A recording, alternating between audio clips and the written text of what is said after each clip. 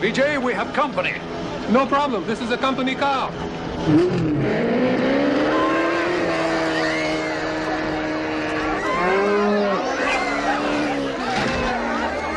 Bichakaro. Step on it. This should shake him off.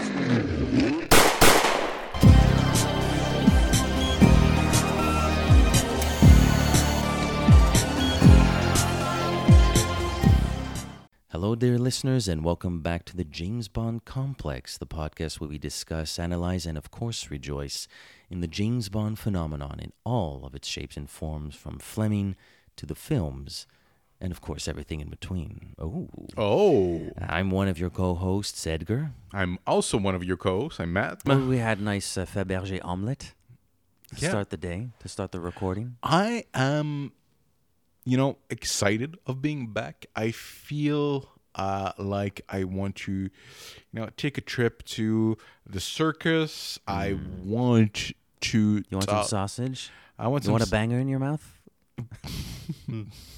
Sure. The Octoberfest. Oktoberfest. So we're back. We're going to finish Octopussy. It's their second to last Roger Moore. It's their second to last Roger Moore two-parter. After that, we might be do another Reloaded. We might, we're find a way to discuss Roger Moore's oeuvre as James Bond. But yeah, it's pretty exciting to finish this. I wouldn't say controversial, but this movie with a bad rep. Misremembered, misinterpreted film. All right, let's do it. 5, 4, 3, 2. Let part 2 commence.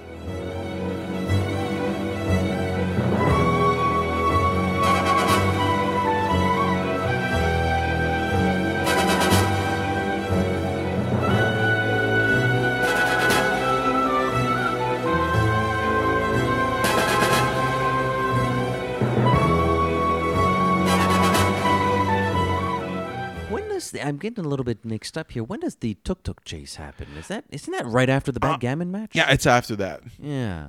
Tuk-tuk chase. The tuk-tuk chase, it's fun, but this is where you get some silly part when he's playing tennis and you got the passerby. This is a little bit Moonraker. Little Moonraker-y, but that's also a John Glenn thing, which is, I think, one of the strengths of John Glenn is he loves directing. I mean, he at heart, he's a second unit guy. So he loves directing this kind of stuff. He loves the action. He loves keeping it real. He loves his complicated plots. But yeah, he keeps in a lot of bizarre humor. You got the hockey rink sequence in For Eyes Only. You got the tennis humor here. You got the Tarzan yell. You get there's a lot of weird stuff in A View to a Kill. Just the fact that Roger Moore is a little bit old in that one. Of all the movies, you would give Q the biggest role.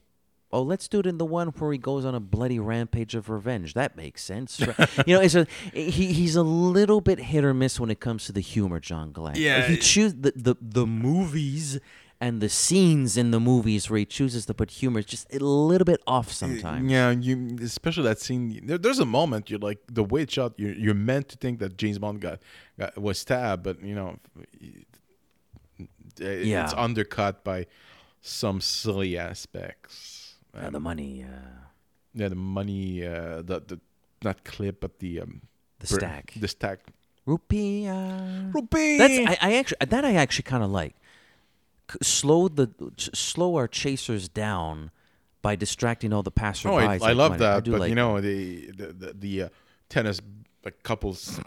If you had played everything for the rupee would work better, I feel, but it's personal opinion of a movie that's been made more than 30 years ago, Yeah, I mean, there's. Yeah, I don't know if I've made an opinion of the part where, well, here's the dude that can rest on a bed of knives, and of course someone falls on the knife, so dies, and that's all okay, I guess it's fine. Like again, it's one of those things where let's be tourists and give people an action beat. No, you it's know? like I said, Raiders. It's to me this and Temple of Doom. Temple of Doom is like the gross out dinner. It's in the same vein. So if you're gonna complain about one, you have to be honest and complain. People, back then people weren't there was no internet. People, I wouldn't say were stupid, This but is India.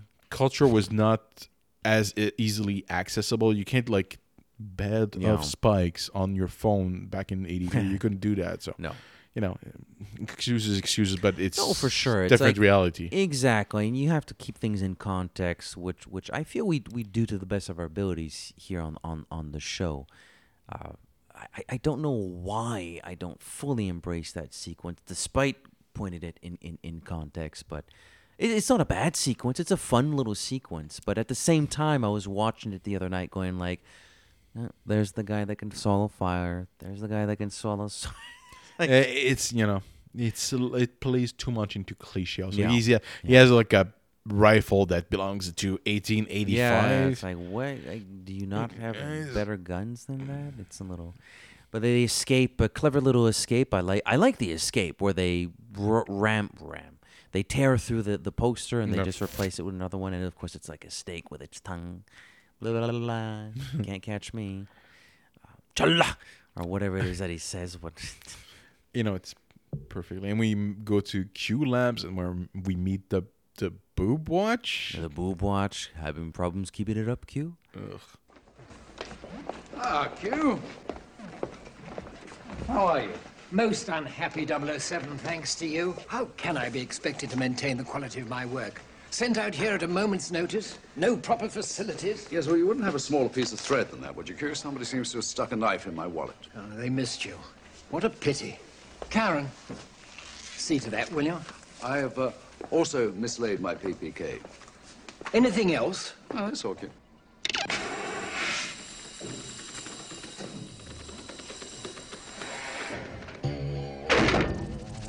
Fast. Having problems keeping it up, Q? Experimental model. It's not the best Q sequence. No, it's not the best. We've seen better ones before. I'm not sure what the purpose of the rope. I guess if you want to sneak up walls, I don't know. A bad erection joke. Yeah, well, having problems keeping it up. Q. That's the Viagra joke. They made Viagra based on that. Yeah. No, I don't. It's not very memorable. I do find it funny. Open this cap. Liquid acid or whatever. Have you noticed is like I know another podcast than ours. I think it's James Bonding with Matt and Matt. They talk about Desmond Llewellyn's ends often. That's sort of a running joke on their show. I stared at his hands, but it's not the size of his hands. It's his. The shake. No, not even the nails. Like he has like Freddy Krueger nails. That guy needed a manicure. I'm not. Oh, I did not even know. Like he had like his nails are like freaking long. I was like, oh man. I noticed his hands are shaking. I'm wondering how he got that little audio receptor into the tiny little Fabergé case there or carriage there. And he worked like Just give me 2 moments. almost 007. He did the part for almost 20 more. Another 20 years almost after that. Yeah, about 14, 15 years, Yeah. something like that. 16 years, 1999. Yeah, I can do 16 math, years. so do it for me. So, well, neither can I. Apparently, I can't count to 13 properly. We're screwed. I'm not sure which one of us is worse. It's not who's better at math. It's which one of us is worse. Oh, at it's me. math. Trust me, it's me. I need a calculator to make simple calculations. But Q, his typical grumpy self. Do you have a thinner thread? Someone stuck a knife in me. Oh, they missed. What a pity. That's a little harsh. Now, Q, in a couple movies from now, you're going to help him with this bloody rampage of revenge. And before you retire, you're going to remember the 2 things. Never let them see you bleed, and always have an escape plan. Remember that. Exactly. Very important. Yeah. But I do like the part about, unscrew the capsule. Here's this little bit of acid. Dissolves all metals. What the hell is this pen made of? It's plastic. All right.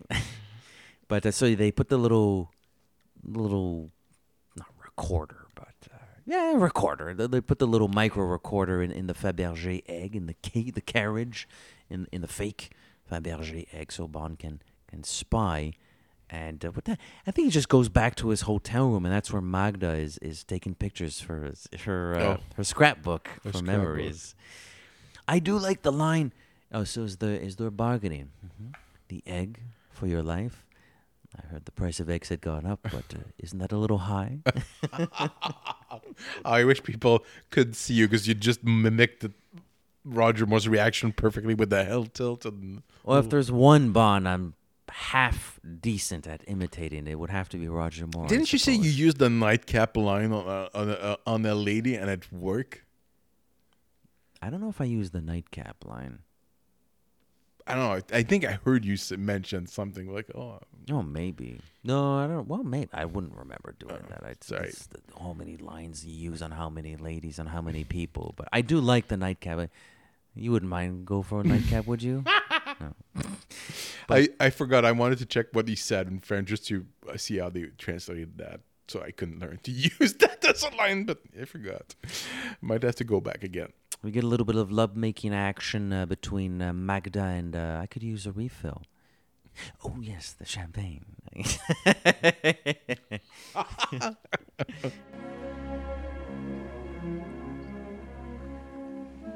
I need refilling.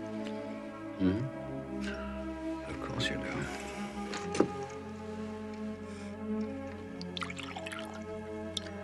Oh, I'll get some more. Don't bother. We'll make yours a loving cup. That's a good idea.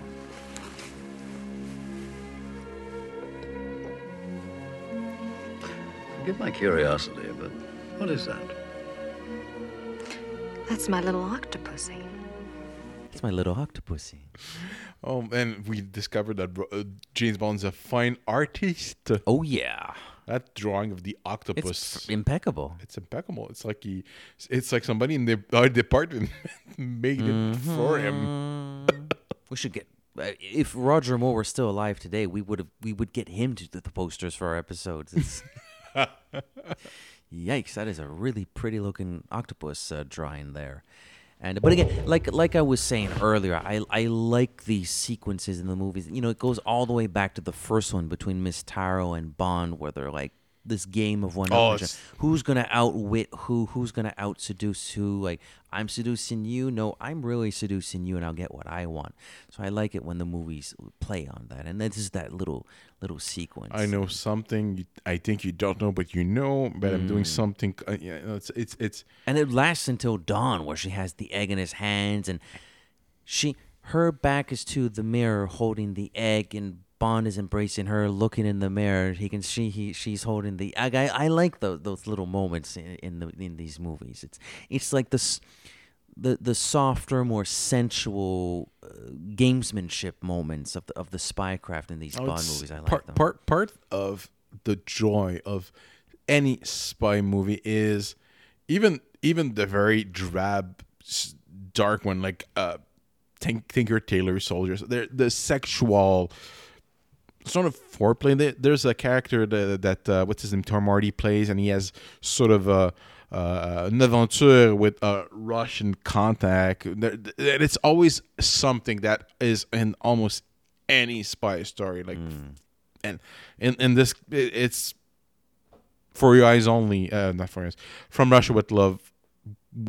Like the sexual undertones. Yeah, no, absolutely. I had a Triple X and Bond and Spy Who Loved Me. They're constantly doing it. I think this is like the little interaction is actually a little bit better than the Spy Who Loved Me. It's more compact because Magda really becomes a not even secondary character, almost like third fiddle. You're right. After a while, so I think they tried to. They squeeze as much as they can out of it. But this is just a sequence, and one of the other ones, the entire movie. Yeah, but it's the same dynamic. I will say this, and it's funny. We did a Bond Beats Part 1, and there'll be Bond Beats Part 2 and 3, and so on. But So we'll get to the scores more properly in a later episode. But I do want to say this: I really, really like the John Barry instrumental version of All Time High. It's really romantic. It's not sexy. It's certainly not action packed. It's not really an action packed song. But just that string, it really gets to me. I was pretty close right That there. actually wasn't too bad. That's one of your better efforts. But actually, it's one of the. That's a specialty. And you know what? I'm gonna stop saying, "Oh, it's one of it." No, it's a specialty. Yeah, like the instrumental versions of the songs. Yeah. Yeah. And they're weaved into the tapestry of the overall score, and they come back. Like he doesn't use it once. Like, Writings on the Wall shows up once, brilliantly Inspector, and like that's it. Skyfall shows up once when he's on the little barge on his way to casino, and that's it. Like back in the John Barry days, he used it I'll use it 12 goddamn times if I need it. It's like, but then again, I think they also co-wrote these songs. They partook. Yeah. So it's like, well, the more I use it, the more money I probably make. Whereas these days, Thomas Newman's like, well, I have nothing to do with that song, so I don't need to use it. It's not my song. But anyways, we digress. That'll be Bond Beats, the future episodes. Right. So yeah, and so Magda wins the day, wins the dawn. I guess I should say she wins the dawn, and goes away with the egg. Beautiful moment, beautiful moment. I love the touch where she twirls away, and she revealing very. She's. I said it. I'll say it about. She's tight. Yeah, she went to the gym, and she's Jesus. Yeah, it's impressive. It's in the Bravo. long list of beautiful leading and secondary ladies of this franchise. Just as far as how. And I know it's very base, and some listeners might be, why are you talking about this? But they're there, and they're there for a reason. In the long list of leading and secondary ladies of this franchise, if you're just looking at, wow, she really freaking takes care of herself. She's in the top 3, top 5. One which company it's inspiring for me. Oh, wow! I mean, I wish I was.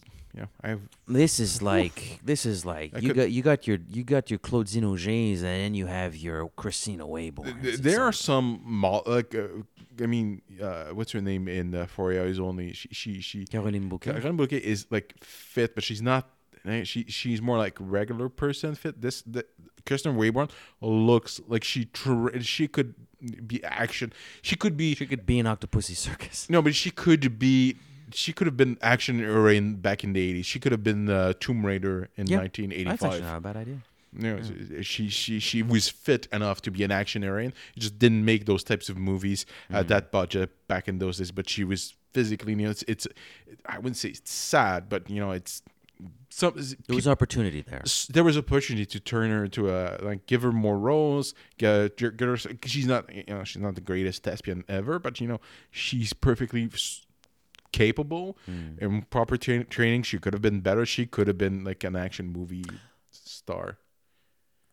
She's a really aggressive kisser. She's like Mayday aggressive. I'm not complaining. I love Mayday. I love Mayday too, but it's. I didn't pay attention to that. I'm sure when you're kissing her, it's. Well, then again, there is such a thing as maybe a little bit too aggressive. I don't mind aggressiveness from a woman when she's kissing me, but she really looks aggressive when she's going in for Roger. She likes a good Roger. She wants that Roger. Yeah. So, and now classic moment. Punk! Bond just always getting knocked on the head and brought to the... And this is... We soon, because really, it's not explained. Well, they have the egg. Why do they need Bond? But there's that throwaway line later when Kamal Kahn meets with Octopussy, but we don't have all the answers. So they basically want Bond to know why he's chasing after them. I still think they're taking a really stupid risk by bringing him to the palace. You have what you wanted. Well, they don't technically bring him to he sneaks in, more or less. But no, they knock him out. They literally bring him just to question him. I'll just kill him. Well, then again, I guess if you question him... Actually, you know what? No. It does make sense. Don't kill him. Question him. Get more information. There may be a bigger thing at play, which there is, because he's British Secret Service, and you use your curare with whatever to get the information out of him. It actually does kind of make sense. Start with the curare. Yeah. Don't start talking and letting him like plan his escape. Yeah. Well, that's another whatever. Is it there that he eats the goat egg, the goat head, and goat, sheep, goat. The It's goat. goat. I think it's goat. Takes I'm the eye. pretty sure. I don't know if it's from the special bonus features, but the eye that Louis Jourdain eats is actually an egg. Okay. Pretty sure it's an egg. I don't think he ate the real thing. And then when you look at it, you can see some of the yellow he ate. I'm 90% certain he ate an egg. Well, a little bit of about a decade ago, I have a very good friend of mine. We're still friends to this day. We still meet up every once in a while. He has he's from Montreal, but he has Tunisian origins, des racines tunisiennes. And I spent about a month there. Summer of 08, I'm going to say. Summer of 08. The summer of 08. of Quantum of Solace. Summer of Quantum of Solace. I was in Corsica when the teaser trailer was released for Quantum of Solace, yeah. And but I spent about a month in Tunisia. And on the eve of my departure back home, I said, "Oh man, I want to do something real." Mind you, Tunisia is a very charming country, and I did see things that you're not going to see here. But I said, I want to do something like really. I want to cap this off with something really neat. It's my last night here, and so we went to a barbecue joint and each bought ourselves goat's head. So I've had goat's head. How is it? Cheap, delicious. Tongue, not bad. Oh. Brain is interesting. The eyes. I did not like it. It felt like eating a ball of fat. Oh. Yeah, I didn't like it very much. I'm disappointed they didn't use that sound. Like the mask. Oh, the Spectre mask. mask. Oh, I can't do it. It's disgusting. Now we're making slurping sound. So I maybe didn't live the Bond lifestyle, but I lived the Kamal Kahn lifestyle. Well, this is where the plot slowly starts falling into place, because on the night that Bond escapes, thanks to the pen that can magically hold acid, Orlov arrives via helicopter to the palace, to the Monsoon Palace it's called, which is Kamal Khan's estate. So that's, oh my goodness, so that crazy Russian dude from the beginning of the movie and this Afghan prince, they're in cahoots, and that's where they start talking shop, so to speak. And Bond goes into the cavern. They go into the cavern. Bond goes into the cavern because Q put the recording device in the fake Fabergé egg, which Kamal Khan exchanges with Orlov. Anyways, blah, blah, blah, blah, blah. It enables Bond to do his sneaky Bond style and listen in a little bit. Although rudely interrupted by Magda as she dries her hair. It's a fun, it's an interesting sequence. It's nice. Well, I never kinda have cute. a problem. I'm in, lo and behold, I'm actually wearing a JBR hoodie tonight, but I believe it's JBR that coined or popularized the term sneaky Bond. Like, Tommy likes his sneaky Bond, Chris. And I'm with Tommy on this one. I like my sneaky Bond. So. No, it's sneaky, but at the same time it's a little bit comical. This is Roger Moore. There's yeah. I can't describe it. It feels there's a farcical element because he's sneaking. It's almost Aston Power-esque.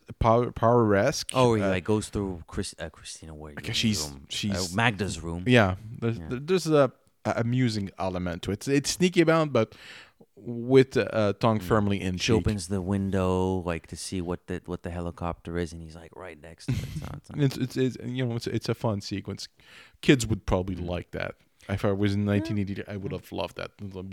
It's exciting and it's funny at the same time. Mm-hmm. Yeah.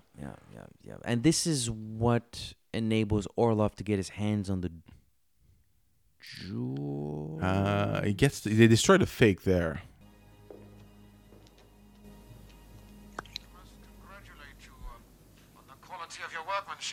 Kamal Kahn. Thank you, General Orlov. As you can see, each piece has been meticulously duplicated according to Lankin's specifications. Good. Have it put aboard the helicopter. Carol. Is it a year?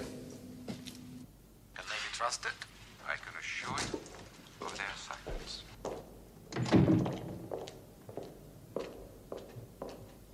We are both playing for enormous stakes. I get what I want, then you get the genuine jewelry. Exactly.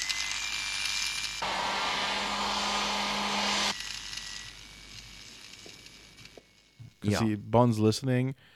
And that, it's one thing I didn't notice the first time or any time before. The guys who greet the soldiers are the two guys who are in the freezer. Oh, you didn't know that? I never noticed Oh, that. really? Okay. I never paid attention.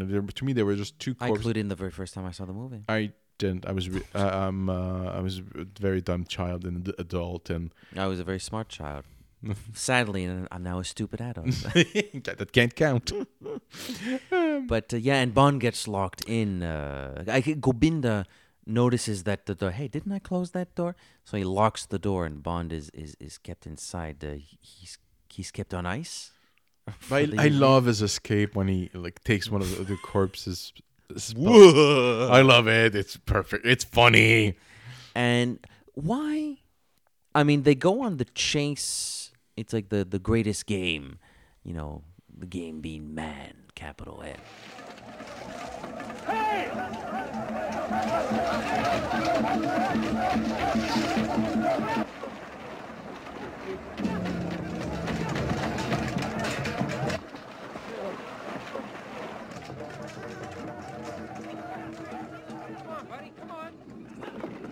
give me some room. Thank you. Hey, you all right, buddy? I'm fine. Are you with our group? No, ma'am, I'm with the economy tour. Because they think Bond has already escaped when he hasn't. Right. So they're hunting him down. He finally escapes, and now Out of the frying pan and into the fire. Almost. Oh, exactly. It's also an amusing sequence. I like it. It's but the Tarzan yell. Tarzan yell is a bit of a bummer. It's a little bit too much. Yeah, it's a little bit much. But I'm pretty sure back in '83, people were laughing, munching on their popcorn, and slap happy on their. It probably worked, but today it's just like it's too much. And honestly, today Tarzan is such I don't think kids would get that reference. Didn't they make a Tarzan I movie don't think some years he ago? makes the yell anymore. I think that has been removed from canon. It's not something they bring back. Maybe, but there was a '90s TV show of Tarzan. They probably did the yell, but the new movie with Harley Quinn, I saw part of it and it was not very good. No. I'm like, why? Sort of came and went. It's Tarzan is sort of a character that you need to retire. There's there's not I don't think people have. I don't think that character has appeal anymore. I think it's one of those characters. There are characters that were super popular for long periods of time that eventually just lose their charm. For this one, there's a little bit colonial aspect to it, a little bit racist to some degree. I think it's we're in the age of superheroes. The guy that wears the naked ape guy is not that exciting today, but I don't think that the reference works anymore. No, I mean I think. But sit works. Sit, hiss off. Yeah, it's like not only is Kamal Kahn, Gobinda, and all the hunters after him, it's like every animal in this. The spiders are after him. The tigers leeches. are after him. The leeches are after him. All those blood-sucking leeches. Leeches would. Although I do like the lighter. It turns on the lighter to. I wouldn't take the time to. It probably stings, but I'm gonna get moving. Yeah. I'm like, don't take the time to wait. I'm gonna take this thing, burn off from my nipple. Yeah, get moving, James. Let the sport commence. That's Kamal Khan's thing. He does this a few times. The sex scene between Bond and Magda Let drive- the screwing begin. Let the screwing commence. Let the fornication debut.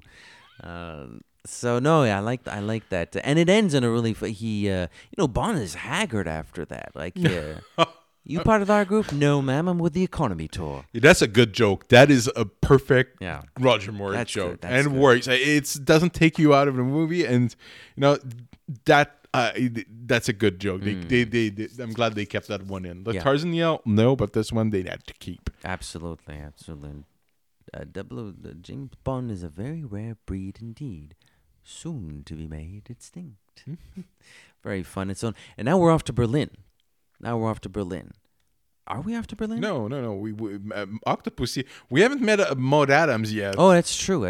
My goodness, why is Oh wow, what's the matter with me? Why am I overlooking the title character of this film?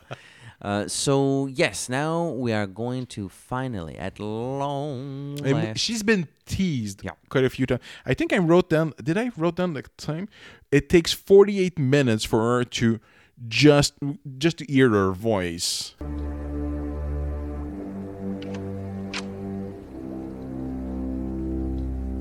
Good evening. I wondered when you might arrive. So you are the mysterious Octopussy. And you are James Bond, 007 licensed to kill. Am I to be your target for tonight? Well, not necessarily. And then, that's after that. After we finally meet her after the hunt the hunting sequence, but that takes a while. That movie, and there's other aspects of its length that I wanted to discuss later. Not that it's bad; it's just certain aspects of wow, that's interesting choice. But Maud Adams. Yeah, who Bestest or best? Bestest or best? Oh, I'll go bestest. She not only she. Babylist. I think she's more she's in her mid to late 30s. I think she's more attractive in 1983 than she was in 9 years earlier. That's an interesting question. I mean, not that she looks terribly different, mind you, but I would go with that. I'd probably go with that. She has a maturity and a confidence. I don't know if it's her acting ability improved. Not that she's terrible in The Man with the Golden Gun, but everything about her, she aged like fine wine, basically. Yeah. Well, even in the years since then, she remained a very beautiful woman. She still is a very attractive. Swedish Nicole Kidman almost. It's just like that's not a bad comparison, actually. You're older, but you're not any uglier. Just as good looking. But even in acting ability, I would say that's not a bad comparison. Well, she's given a little bit more to do. She's a much more complex character. Yeah. In Octopussy, because she starts as a criminal. Because her father was a traitor, for all intents and purposes. He is also, and he trained her. She reveals her backstory. He basically let her in on a little bit. Well, this is how you can sneak past the authorities to do this stuff. So she's been smuggling shit for a little while. She knows the game. They introduced her dad is Major Smythe from the short story Octopussy. Precisely. And they sort of tweak his story. She's no longer a World War II vet, and that's interesting. No, I do like how they integrate the short story into. I mean, in the short story, Major Dexter Smythe calls his favorite octopus his little Octopussy. In this case, it's his daughter. Do we ever learn her actual real name? No. We don't. I wonder if it's known as Octopussy. I wonder if it's in the wiki page usually. Well, her last name is obviously Smythe, but I wonder if I go. This is live podcasting googling. Olivia Smythe. Octavia Smythe. Maybe that wouldn't be too bad actually. Great. She has a great wardrobe in this movie. Whether it's just the nightgown, whether it's what she's wearing when they go to Berlin, the circus. I must have looked at it before because it is actually Octavia. Ah, there you go. It's Octavia. Wait, it's the credits. Charlotte Smythe. It's not in the credits at the end, though. Where would that... It's probably supplemental material. There's no. Yeah. I don't think there's a. Maybe the Marvel comic book. It's it has to be, or even the script. The script writing. Possibly.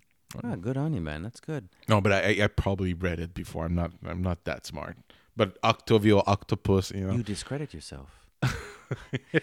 But no, she's great. I'm glad they brought her back. I know, or at least from recollection on the DVD bonuses, Roger sort of they didn't really know who to cast, and Roger sort of came up with the idea, or maybe they mentioned her, and Roger vouched for her. If I remember correctly, I might be mistaken, because eventually, at the beginning of the process of making that movie, it wasn't sure if.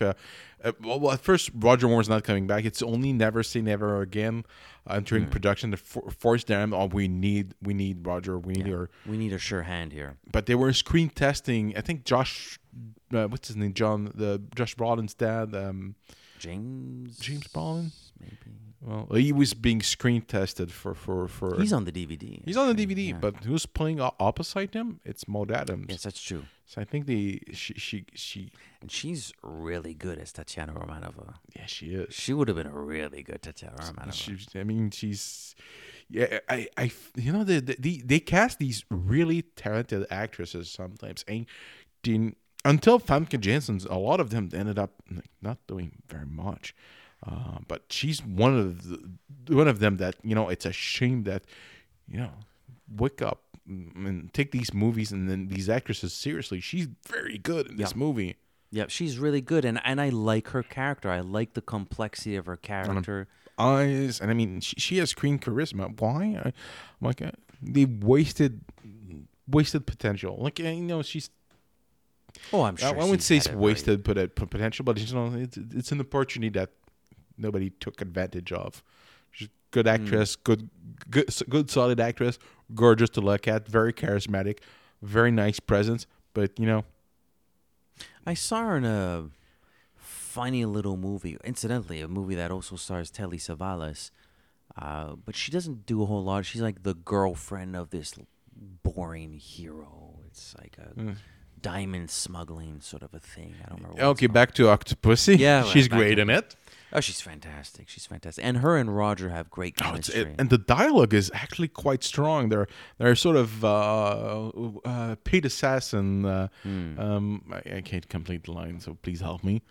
Oh, I don't remember what the dialogue is, but she's sort of like offended by the fact that, well, he wouldn't join her, or at least stay with her for a while, because he's not for hire. Oh, really? You're not for hire? You do all this bullshit for Queen and Country, but you won't do it for me, or for at least a little bit of money, because that's what she does. She does it for the money, and she's made herself. She's made a name. She's an entrepreneur. A criminal, but still. Yeah, and I also like there's a brief little moment that. Isn't she a little bit more like Pussy Galore from the book? Especially Galore in the book, she's like she's not a pilot. She's a gangster. She has her own. Like the cement mixer. I guess kind of. Yeah, there's a little bit of Pussy Galore in there, maybe. Popped in my brains there. But I like it's a really, really short scene. It's like 30 seconds, and they're outside, they're walking, and they're overlooking sort of the girls that are practicing this and that, and she's sort of telling, I think that's the moment where she said, yeah, my father sort of told me the tools of the trade of smuggling and this and that, and I give these people, this is my family here, and you teach them crime, I give them a purpose, so I like that. It's not black, it's not white, it's gray, I like that. I've actually met some. I'm not gonna name names, but there's this woman whatever that I know, and she did go to India and sort of, I wouldn't say she didn't join a cult, but she really got into yoga and the philosophy behind it, and she I think to this day she still teaches yoga. Okay. But yeah, there are some people that go to India and just get changed by the experience. They made movies about that, so I believe that part of the octopus cult is realistic in a James Bond kind of sense. Yeah, okay. it's interesting. I've known people who've done the I would call it the Indian yoga conversion. Okay.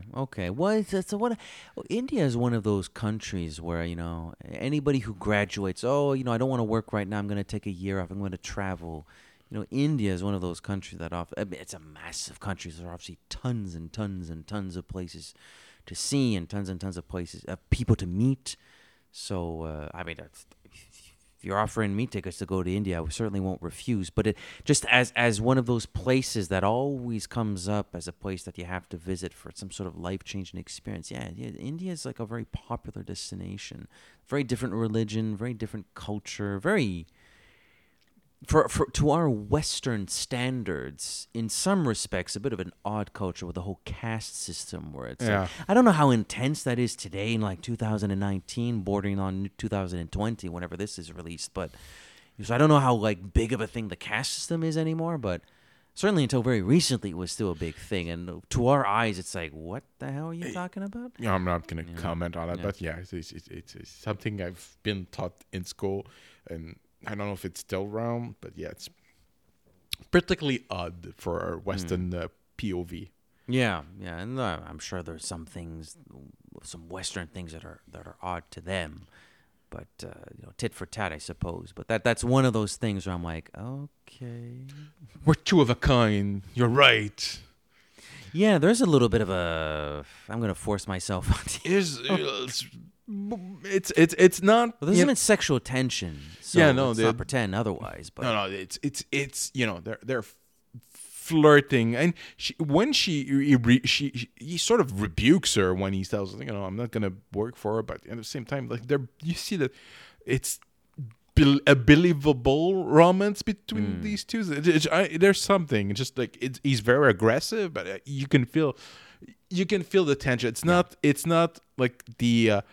I'm gonna bring Goldfinger again, but it's not the lesbian in the barn that I'm going to rape. I didn't say that word. I will change you with my magic wand. Yeah, I will show you the light. He doesn't change her sexuality with his magic wand, but he does. He does impose his sexual prowess upon her. And after that, there's the music. His sexual prowess on her.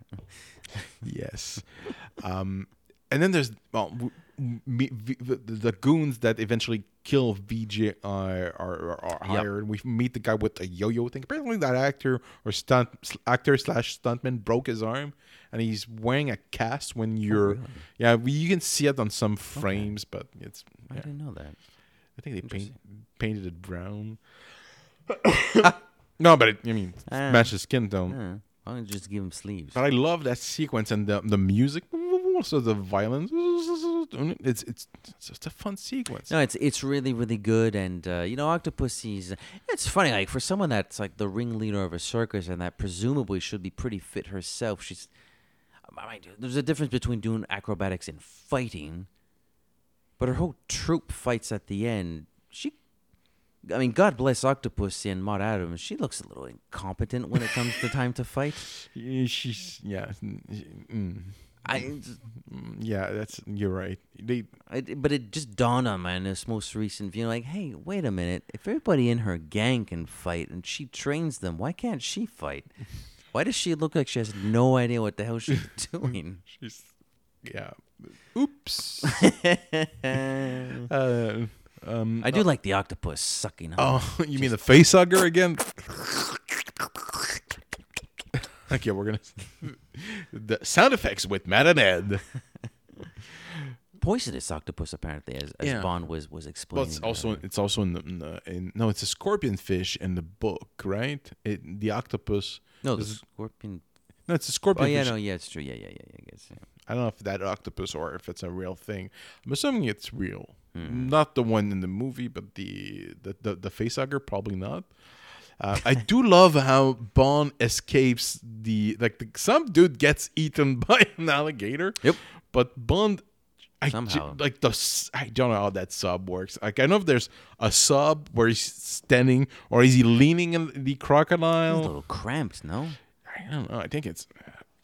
it's probably a personal, like, I don't know. Does he go?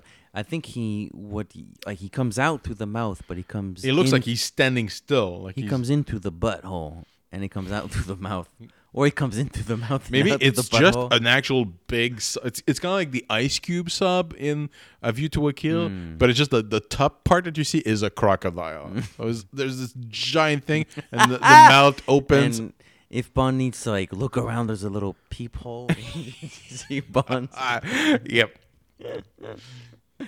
Great mode of transportation. Great mode. Very discreet. Would have come in really handy in Live and Let Die at the alligator farm. You know, that's probably I'm gonna retcon. He said, you know what? Next time, build me a rocket crocodile Because sub. I'm not doing that jump again. I'm not doing that again. So next time, I want this. And unfortunately, poor VJ has bitten the dust. It's expired. Yeah. And Bond doesn't like that. You can tell again that little moment where Bond's like a little bit pissed off. There. I listened to the movie. I watched the movie twice. One with commentary track, and that's something that Moore did bring up in his commentary. That the way he played Bond, or is it because I'm listening to the audiobook version of Bond on Bond. It might be on that. That he mentions like he plays Bond as somebody who doesn't like killing. He's gonna do it super professionally, but he's not getting any pleasure. So I think doesn't like witnessing death either.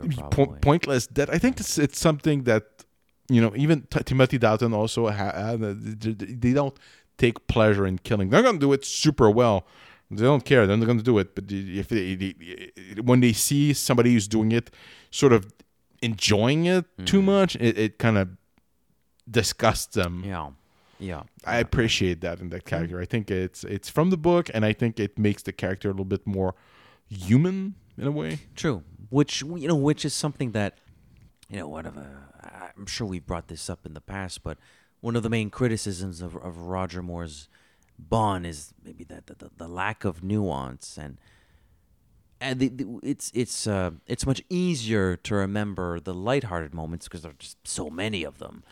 But the more nuanced moments, they're there. There. He's got darker moments, and I think like if you want to look at the characterization or take these movies way too seriously, it's to alleviate. Like the comedy is to in his conscious for him. The character of James Bond, not Roger, but James Bond, alleviates the tension, the pressure, and the sort of disgust with humor. Like he just saw VJ being killed, so later on he's gonna make a pun about something else. Like a sardonic sense of humor, a sense of humor you use to a coping mechanism. Pretty much, basically. Basically. Well, the psychology of Bond.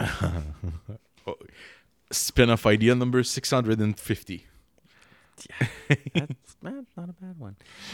So I think now we're actually off to Berlin. Finally, we're off to Berlin, and they shot not at or near checkpoint Charlie. I believe so. And now it's a museum, apparently. Yeah, you can go there, and there's a little Octopussy museum. I don't think it's like the biggest thing in the world, but there is a little Octopussy museum right there. It's my little Octopussy museum. It's important. No, absolutely. I know there's a graffiti that said James Bond was here. That's cool. Yeah, that's pretty cool. I don't know if it's still there. I think that was when the wall was still up. And since the wall was removed, I don't think that's there anymore. But it's not. It's been more than 30 years. Somebody probably graffitied on top of it. That's true. Would be a shame. You'd respect that James Bond was here. And people have no respect for anything these days. I'm pretty sure it's nice to think that they have respect. They would have respect for Bond. You have my hopes than I do for people. I'm naive like that. If it's still around, I mean, somebody send us a pic. But I saw it on the bottom of his features, but I don't think that's around. We verified the Octopussy Circus was in East Berlin when we lost 009. Karl Marx studies further east. Why would General Orloff participate in a jewelry caper? Oh, the jewelry, sir, I think, is, if you'll forgive the analogy, only the tip of the tentacle. Well, here's the ID you'll need. Charles Morton, manufacturer's representative from Leeds, visiting furniture factories in East Germany. Carl will take you in. No problem. Remember, 007, you're on your own. Oh, thank you, sir. That's a great comfort.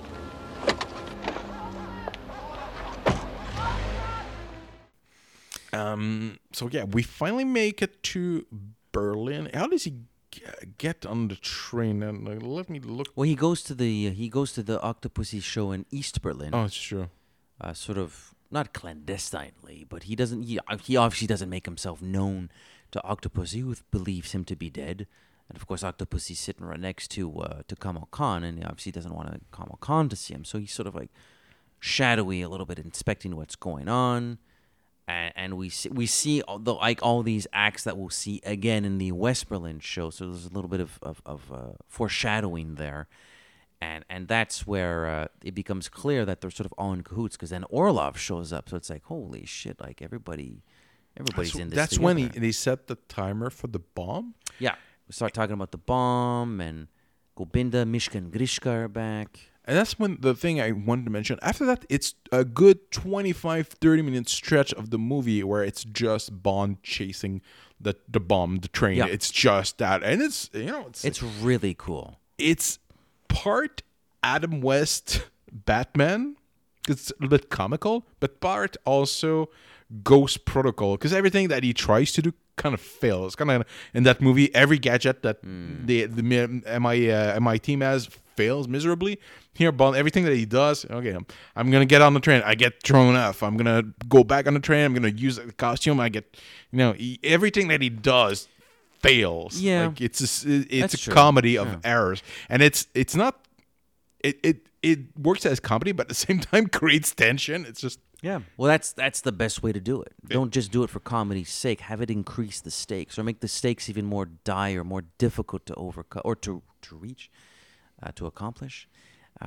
I really like watching it again a couple nights ago. I'd forgotten earlier in this episode, I should say, we did talk about how well the film is shot, how nice it looks. One of the examples of that is.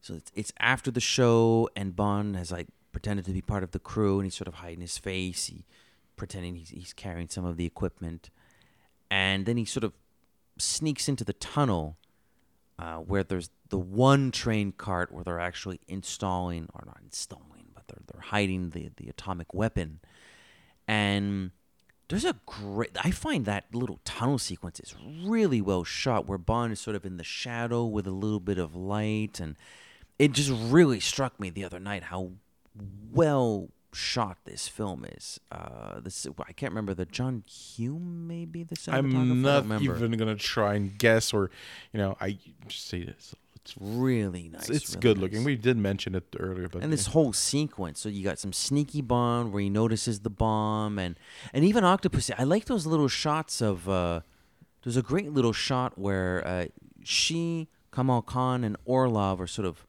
celebrating the jewels we're gonna smuggle, and then the car with the bomb hooks itself to the rest of the train, and it cuts to Octopussy that sort of goes like, what was that? Like, did we just add another cart? Like, why'd we do that? So it's those little suggestions to the audience that she's not in on the whole thing. She's not in on the whole thing. I like those cutaways. I think they work. They're important. It's like those little subtle. They create tension in a way. Yeah, and they inform the audience, and they clarify that really Orlov and Kamal Kahn, General Olive and Kamal. His only weakness, spinach. Right, General Olive and Kool-Aid Khan. They're in this together. Octopussy's only in it for the smuggling part. Yeah. And then you just get this crazy ass sequence where it is almost a feat of I don't know, but it's a long stretch of the movie, and it doesn't editorially it's well edited, it's well shot, it's exciting, the music's great. It is a long sequence. What you got? You got Bond hanging on the side of the train. He's in the car. He's in the car. He gets chased by Olive. No. He gets rid of one of the twins when he drops the and one of the twins actually tries to blind him with the torch, and he's like, oh, and After that, he puts on the gorilla suit and he escapes. He's being chased by everyone. He falls off the train with one of the twins. He has a fight. I think he fights Gobinda on top of the train also. Gobinda on top of the train. He goes under the train at one point. I mean, it's tight sequence. And it just goes on and on and on. And one of the stuntmen actually, we might as well mention, it got really bad. It's on the documentaries and on DVD, but really got. Yeah, when he's on the side of the train. And I think he got, his hip got severely damaged. I think he hung to it. I don't think he was tied. I think if he fell, I mean, he would have. Yeah. So long. Thanks for all the fish. He would have died immediately. But that's pretty impressive feat of it's will. Really cool. There's great stunt work in this. There's great stunt. And the stunt dude that's like hopping from rooftop to rooftop on the train cars. I like it because when he lands and he sort of looks around, he sort of has like the Roger Moore slight crouch pose. It's like you need to be like Roger Moore's Bond when you land and you look around. A little bit stiff. Yeah, a little stiff. Do it. You're the stunt dude, but you need to look a little stiff while you're doing it. All right, Captain. I love the part when the first time he steals one of the car and he gets on the rails and he puts the gas pedal. I think he puts an umbrella. An umbrella, yeah. And then the gap he jumps is insane. Like it's like 2 cars. I'm like, okay, that's movie magic help Roger Moore. Yeah. But when you pay attention, that's impossible. He couldn't have made that jump. But it's an exciting sequence. It's a really exciting sequence. Not complaining. And Orlov bites the dust during this sequence too. It's a bit of it's a surprise because you would think of those 2 villains. Kamal Kahn would have died earlier, and Orlov would have been at the end. But no, they actually kill. They actually killed the really loco one of the 2. It's an interesting little. He's sort of in the cavalcade of villains. Orlov is technically probably the real villain. Yeah, but that's the thing. That's the and architect. That's who they kill off with like another half hour left in the movie. And Kamal Khan's like a sous-traitant subcontractor, and Gobinda's like an employee, basically. Although I do like the part where, Gogol runs after... New theory, the twins, they work for the KGB. Could be. They're Russian. Are they Russian? Well, I think that, you know what? It would make sense, because they're the ones who tracked down 009 in the beginning of the movie. That makes a lot of sense to me. Yeah, it's a theory. Yeah, it would work. It would fit in perfectly. It's I don't know how much it enhances the film, but it would work. Yeah, it sort of echoes Assassins. Man with the Golden Gun train circus act that became an assassin for the KGB. So that works. I know that good. I know. I'm going with it. Twins are Russian KGB. We're decided. Henceforth in Bond canon. In the encyclopedia, they're Russian. Yeah, we'll handle the publication of. There hasn't been one of those in a little while. I don't think that's never being reprinted. These days they did. I might be mistaken. I wish they did another printing because I never bought it. But yeah. But so what? Yes, and I do like it when Gogol reaches up with a dying Orlov. You're nothing but a common thief, but tomorrow I'll be remembered as a hero of the Soviet Union. And spoiler, no. But I like that final, but of that sequence, that final shot where it cuts up to Gogol. Then looks at the train as it's leaving when he's probably thinking what he just said before he died. There's something on that train that's like not right. That's something we've missed something here. I don't think we've won this yet. I like that shot. It's a clever little bit of acting from Walter. And it's clever cutting and directing from John Glenn for that. Everyone's working on top. It's impressive how good these people are. I'm gonna say for a movie that most people, non-Bond fans probably discard this movie way too much. Even Bond fans, I feel, discard this movie way too easily. And it's okay. There's the Tarzan yell. There's a little bit of goofy moments in India, but there's some. It endlessly fascinates me. God bless the people of this world, like Mark O'Connell, who will defend AFTAC to the death. And I know you're an AFTAC fan yourself. I love to mock it. I love to love it. I love to hate it. But it fascinates me to no end that AFTAC is always the one that's brought up as like nostalgic, and I'm like, why is nobody talking about Octopussy's actually the better movie of the two, it is. But everybody always wants to talk about AFTAC. But AFTAC is just bizarre. It's a bizarre. It's the weirdness factor. There's so many weird elements, and only Roger Moore. Like, I don't want to go into we'll do a reloaded. But it's the weirdness of AFTAC. Well, this is a legit good movie. I don't know why. I think there was an overabundance of Bond in 1983, and for some reason, because of The Shadow, I've never seen it. I don't know why. It's a movie that's been sort of discarded, that people don't think. There's a gap in Roger Moore's. Like, the movies that people remember are, when we see Roger Moore, James Bond, Moonraker, The Spy Who Loved Me, A View to a Kill, Live and Let Die. Yeah, a little bit of Live and Let Die, but even Live and Let Die is like a notch below there. Regular Joe, I think those are movies that you say Roger Moore. Name me the best Roger Moore Bond movies, or the most famous ones. And Octopussy is not. Nobody will ever say Octopussy. I don't know why. It's freaking even amazing. Four Eyes Only, but that's a subject for another recording. For another recording. And so we finally get to this. Hold on. No, we can't get to the circus yet. Yes. When Bond and Grishka? Twin 2? Twin 1. Twin 2, because he's the second one to die. He says, this was for Mishka or Grishka. Even he doesn't know which one it is. Who am I?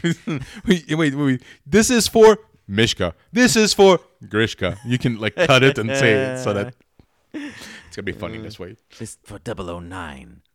Yeah, that's awesome. I like that. It's not very creative. Like, I'm gonna kill. Like, it's not a creative kill line. Just repeating what the guy said to you. But it's fine. And then we get the bit the teenage. So he needs to get to the circus, and the little. You know what? I'm just gonna little sidetrack. I didn't need to mention. You know that list that I made, that viewing a list of James Bond, where if each movie, all the films took place in one single year. This movie, eventually I want to do an episode on that, but this movie takes place during October because it's Oktoberfest. We're in Germany, and these people are drunk, and it's very festive. It's October. Well, we were mocking the movie a little bit earlier for what it's doing in India with the cliches. When he finally gets a ride with the woman, they're just chowing down on sausage as he's driving. It's like, what the hell is happening? It's Oktoberfest. I'm telling you. It's like 9 danke. It's just. Funny, steals a car. Yeah, absolutely. It's far too polite for. He's so desperate. He's been running. He's probably exhausted by the end of that sequence. Yeah, well, just he's obviously operating on. It's an old man too, so that doesn't help. I mean, I have to assume he's operating on a ton of adrenaline as well. I do like the part when he Gobinda and Kamal Kahn are driving away. And Gobinda notices, that was Bond. Fine, let him go. We'll be rid of him too. I do. I guess so. Why would you stop Bond? He's obviously not gonna make it in time. It's gonna be burnt alive by nuclear fire. Nuclear toast. So Bond, because he barges through the U.S. security perimeter, he has to dress up as a clown. Which we talked about this sequence a little bit earlier, and how much it's actually pretty good as opposed to embarrassing, which is what a lot of people say. It's a good piece of storytelling and filmmaking because it echoes the beginning of the movie. The storyline started with a man in a clown outfit, and it ends with a man in a clown outfit. I have the pleasure in presenting to you Francisco de Ferle.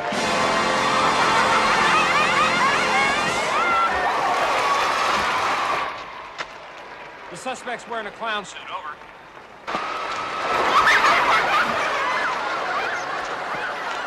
Hold it there, buddy. You're coming with us.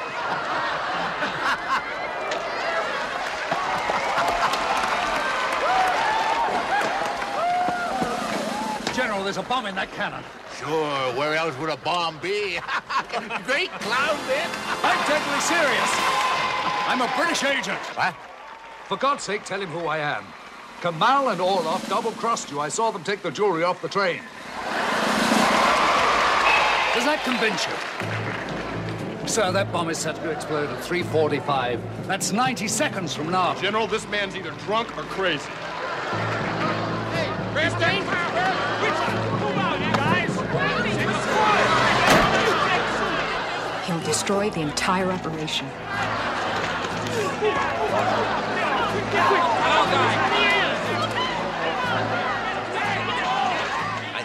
It's tension filled. It really works. It's a really. I know we're sounding like broken record, change de disque, mais it is a shame that the sequence is criticized as opposed to praised.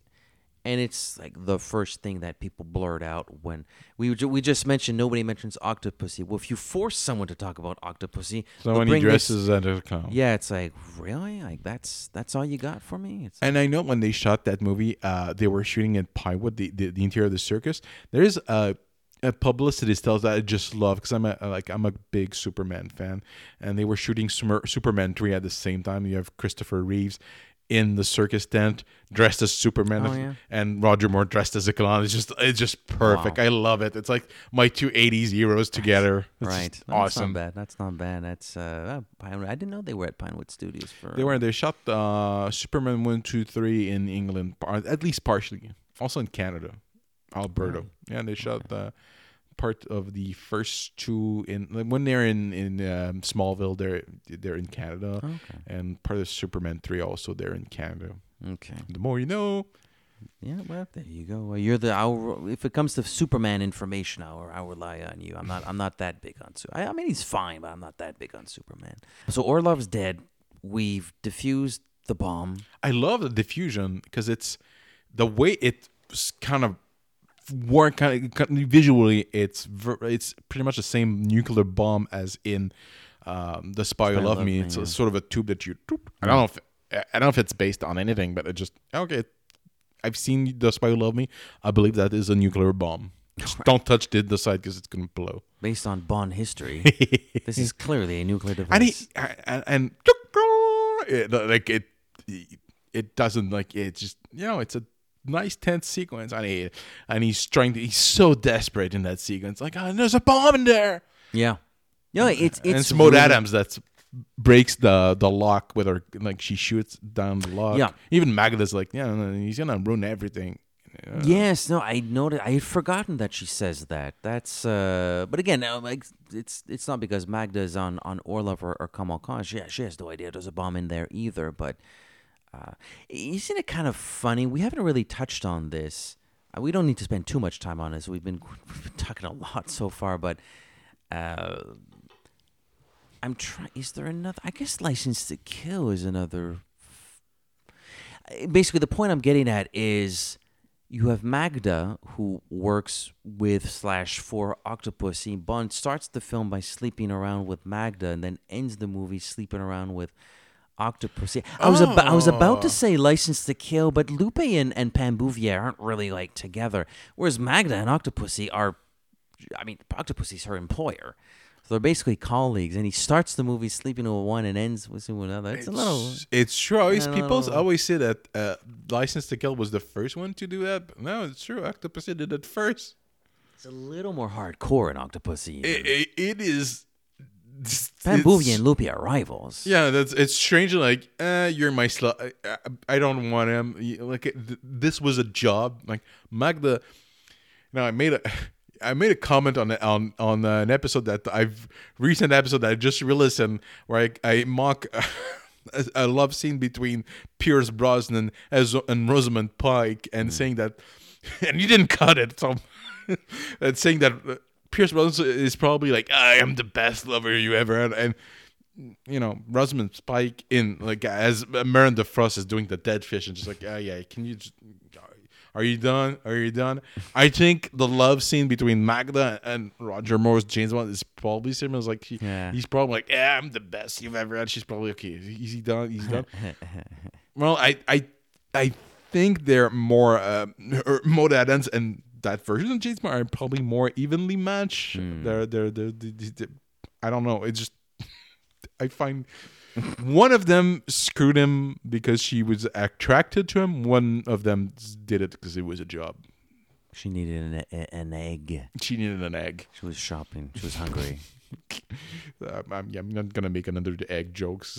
Really, really, really bad ones. She had a little bit of she didn't need the yolk though. Moving on. Finally, back in India. The bomb's been defused, and Kamal Kahn is trying to make a run for it. But I like this little sequence. Bond's not there for a couple minutes. It's really Octopussy Circus that starts handling things. Yeah, they're sneaking around. They're using the circus is back in town. Yeah, no kidding, no shit. And they're using their poles. They're leaping onto the walkway there. The men are distracted. Some women are selling themselves, or I don't know where I'm paraphrasing Gobinda. Oh. And Gobinda is like offended by this almost. Girls selling themselves, I don't. Yeah. Filthy. Biatches. Maybe as in Fleming's. Common whores. Or as in Fleming material, maybe he can't whistle. Which is that's true. Huh? He's always with Kamal Kahn. And Kamal Kahn doesn't seem to be. He's surrounded by these women, but he's like, don't care. You have a rather fetching beard. Come closer. Then Magda comes in. Don't you want some of this? A bit crude.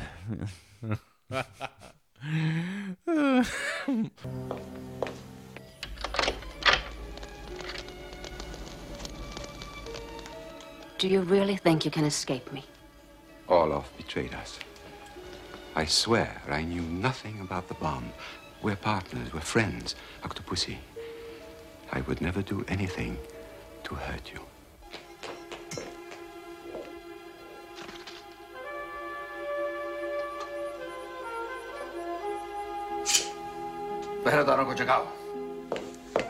You left me to be killed along with thousands of innocent people. Octopussy. Octopussy. Look, I was bringing you this. We can make millions. Take her. She's our ticket out of here.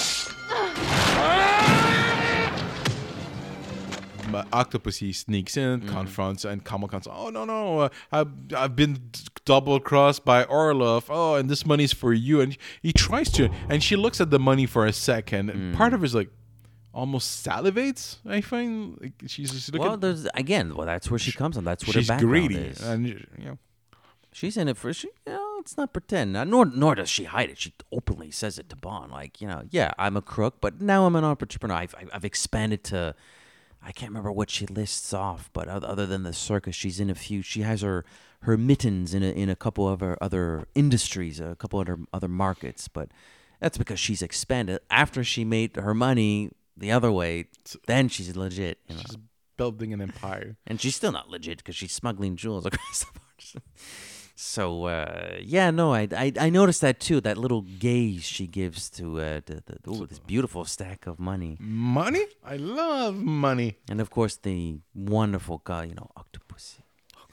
And he shakes his head, Octopussy. I feel like he says it a different way, Octopussy, and then Octopussy.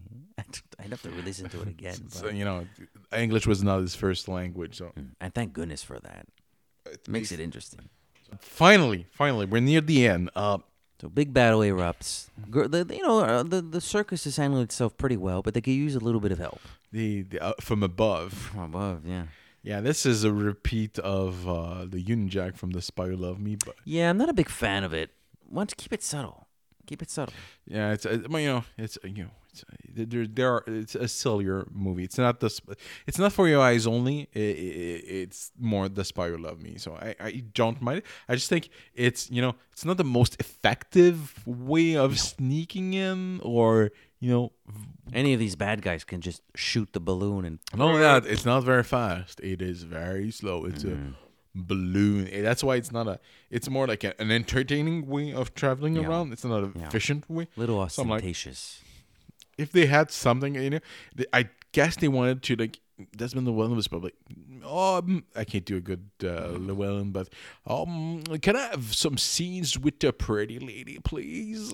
Oh, I do like the when he saves a few of them. I think there's a bad guy. There's a goon that wakes up again. He's about to shoot Magda among others, and Q stomps him with the not the blimp, the balloon, and they all come and hug him. And I think Magda gives him a little peck on the cheek. Oh, you know what? She probably loves her men very old. So she met a man older than Bond. She's like, this is a challenge I can accept. That gray-haired man, Silver Fox. That Silver Fox turns me on. There's no time for this. Later, perhaps. Oh, it's good. I like it. And Bond got knocked on the head. Octopussy gets. He goes to the balustrade and is like shooting, and to avoid getting his junk smashed. It's a funny crushed raisins. That's something you could see in a Marvel movie. So I'm not too. I wouldn't say offended, but it's funny and it works for the tone of the movie. Yeah, no, it does. No, I like it. Fun it's pretty joke. good. Yeah, and so Gobinda and Kamal Kahn try to make their getaway with Octopussy by plane. Somehow Bond catches up on horse. Sure. Not sure how that works. It's Indiana Jones. We're now back in Raiders of the Lost Ark. Instead of jumping into a truck, he jumps on a plane, and he's gonna reenact his favorite episode of the Twilight Zone, and he's gonna be playing the part of the Gremlin, the Goblin, or whatever it is. Yeah, the Gremlin. There's a little bit of that. There's something on the wing. Some British agent. It's a fun bit. I like it. I mean, look, the stunt work is fantastic. Oh, it's incredible. It's incredibly well shot. It's really impressive. I feel bad for Gobinda, though. I feel so bad for him. He's an asshole. Out there? Seriously? You shitting me, bro? And it just gets defeated by the antenna. I don't think planes have antennas. I think it's, Yeah, it's a little bit... it's funny, I can understand that you'd be surprised, but to go like... I don't know about that. And he probably, it's so painful. Can my life end? Turn to human pace. You won't be feeling that pain in a couple seconds. Believe me, boy. But it looks really, obviously, in the context of Roger Moore's Bond, it's obviously a bit of a stretch. But as an action sequence and pure stunt work, it's really cool. And watching it again the other night, I thought about the opening sequence of Mission Impossible Rogue Nation, which is a great stunt. It's fantastic. And obviously, it's augmented by the fact that it's actually Tom Cruise. Props to him. He's a hero. But I did think of that sequence going like, James Bond did it 20 years earlier. Sorry. Or 30 years earlier. It's basically the same kind of stunt. It's the same thing, but one of them strapped its star on the plane. The other one, which does count for a lot. Does count for a lot, but the idea is the same. They borrow from each other. I'm perfectly okay with that. I fully expect Daniel Craig to wear a Lea Seydoux mask. And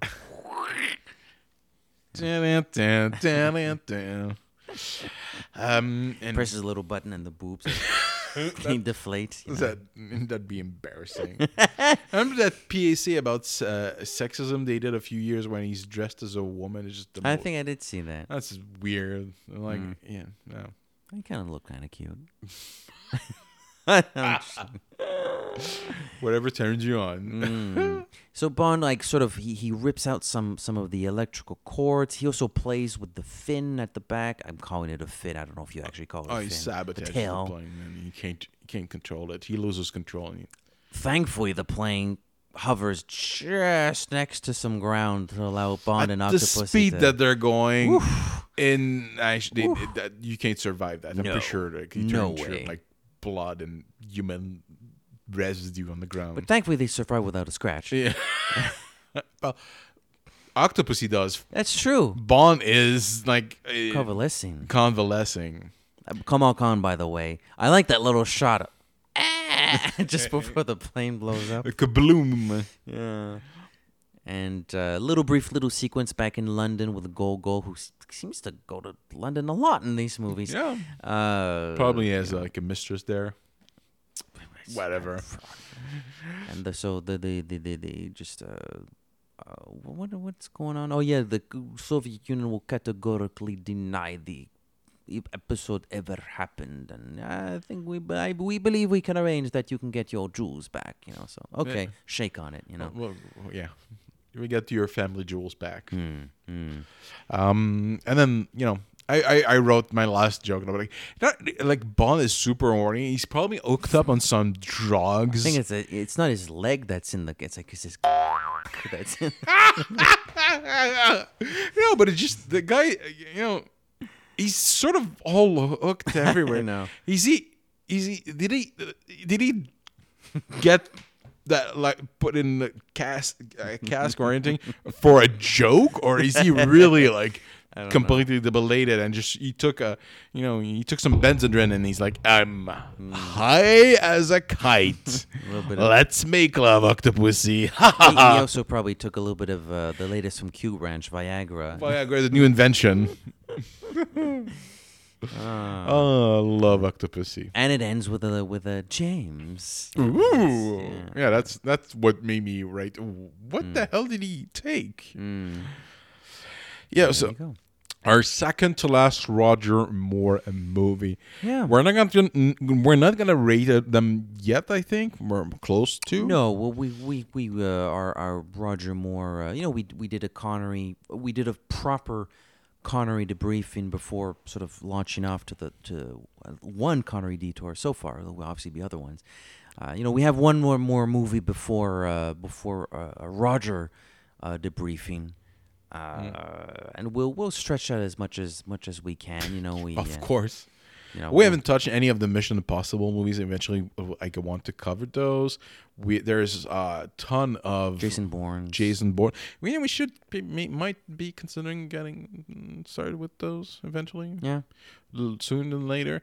There's adaptation of Locari spy movies. There's other like we can call the Bourne franchise the Identity Crisis or something like that. That's a DC Comics thing. Oh.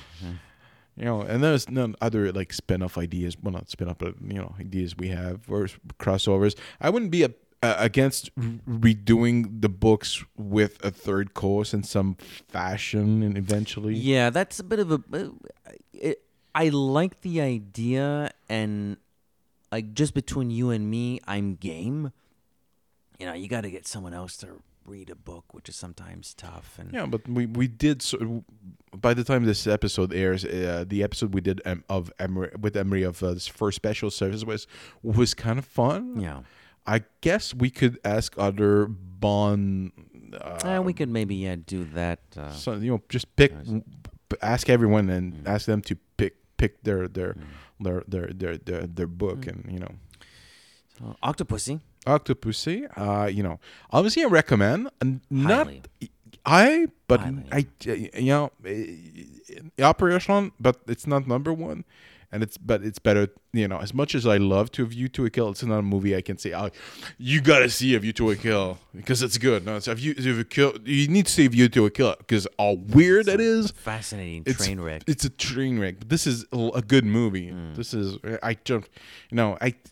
sometimes I feel like it's getting a better rap. At the same time, I'm also hearing like there are some legitimate complaints. Roger's starting to look a little old. I feel the film is still tailored enough to him, but not always. There's some moments where he's looking a little bit aged. Some of the humor's silly, out of place. They really never addressed the whole sleep with Magda, sleep with Octopussy thing, which still bugs me. But I like the plot. I think Roger is in fine form. Maud Adams is delightful.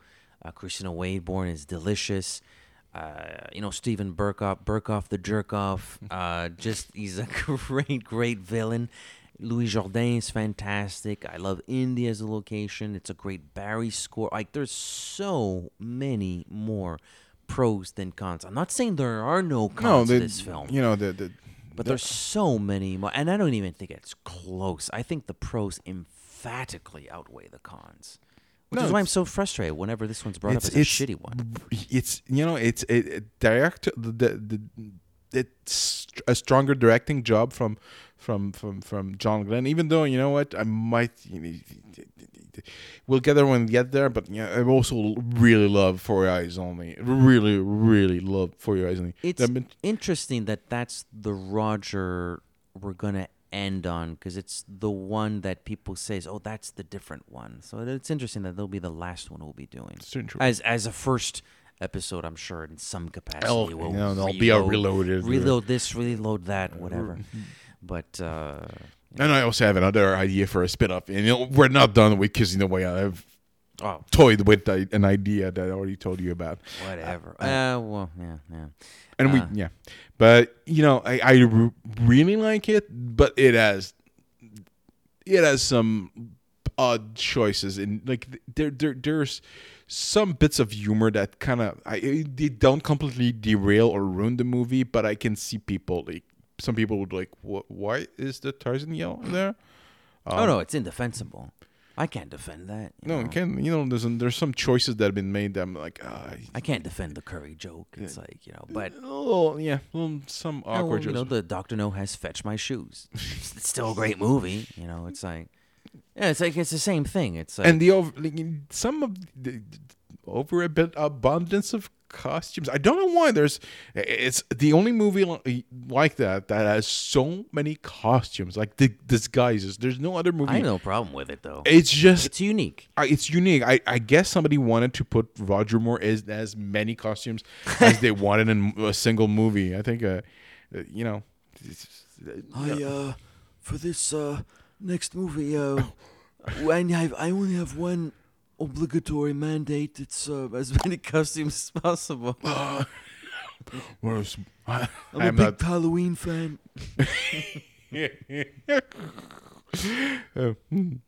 Thank you, Mr. Broccoli. Mr. Broccoli's ghost. Bye. He's a little bit different. Yeah, it doesn't quite sound the same as last time. Maybe Fleming will sound differently next. I will. That is the last time I'm doing Cubby. That's all yours. That's your baby. I think we're done. You look. I don't know. I'm looking at you. It looks like you have something on your mind. You want to get some? I'm not too sure, but I have a question. I don't know. We might, but I'm not too sure. You sold that really well. I don't know. I don't know, but do we have people everywhere? Yeah, do have people everywhere. I agree. I confirm, rather. Do you need some examples? I guess I do. Our game is our game. Oh, no, you have to do all the social media card as Louis Jourdain's Kamal Kahn. A bit crude, but there's the www.thejamesbondcomplex.com, which is also the Tumblr account. Do you like videos, Mr. Bond? Go to YouTube and search for the James Bond Complex. A no from you has very little chance of becoming a yes, but it could become a tweet. Go to Twitter @the Bond Complex. I'm running out of examples here. You have a very good face. Why don't you go to Facebook and search for the James Bond Complex? Good job. I think this could use. I think we need to anchor the discussion. So go to anchor.fm. And then Instagram at the James Bond Complex. What do we got? Google Play, and the Google Play Store. Search for the James Bond Complex. There's iTunes. Search, subscribe, review, and leave a 5-star glowing golden gun review on iTunes, of course. I'm on Twitter at @00pop. That's ___.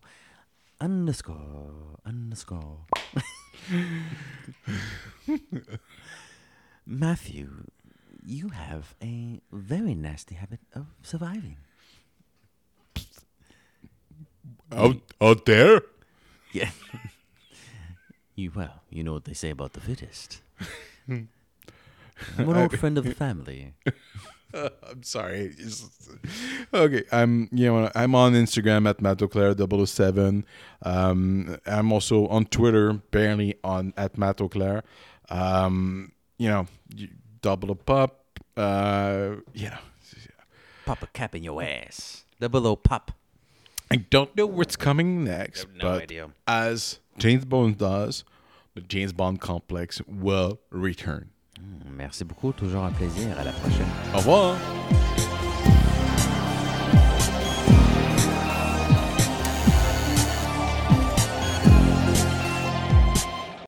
You have a nasty habit of surviving. You know what they say about the fittest?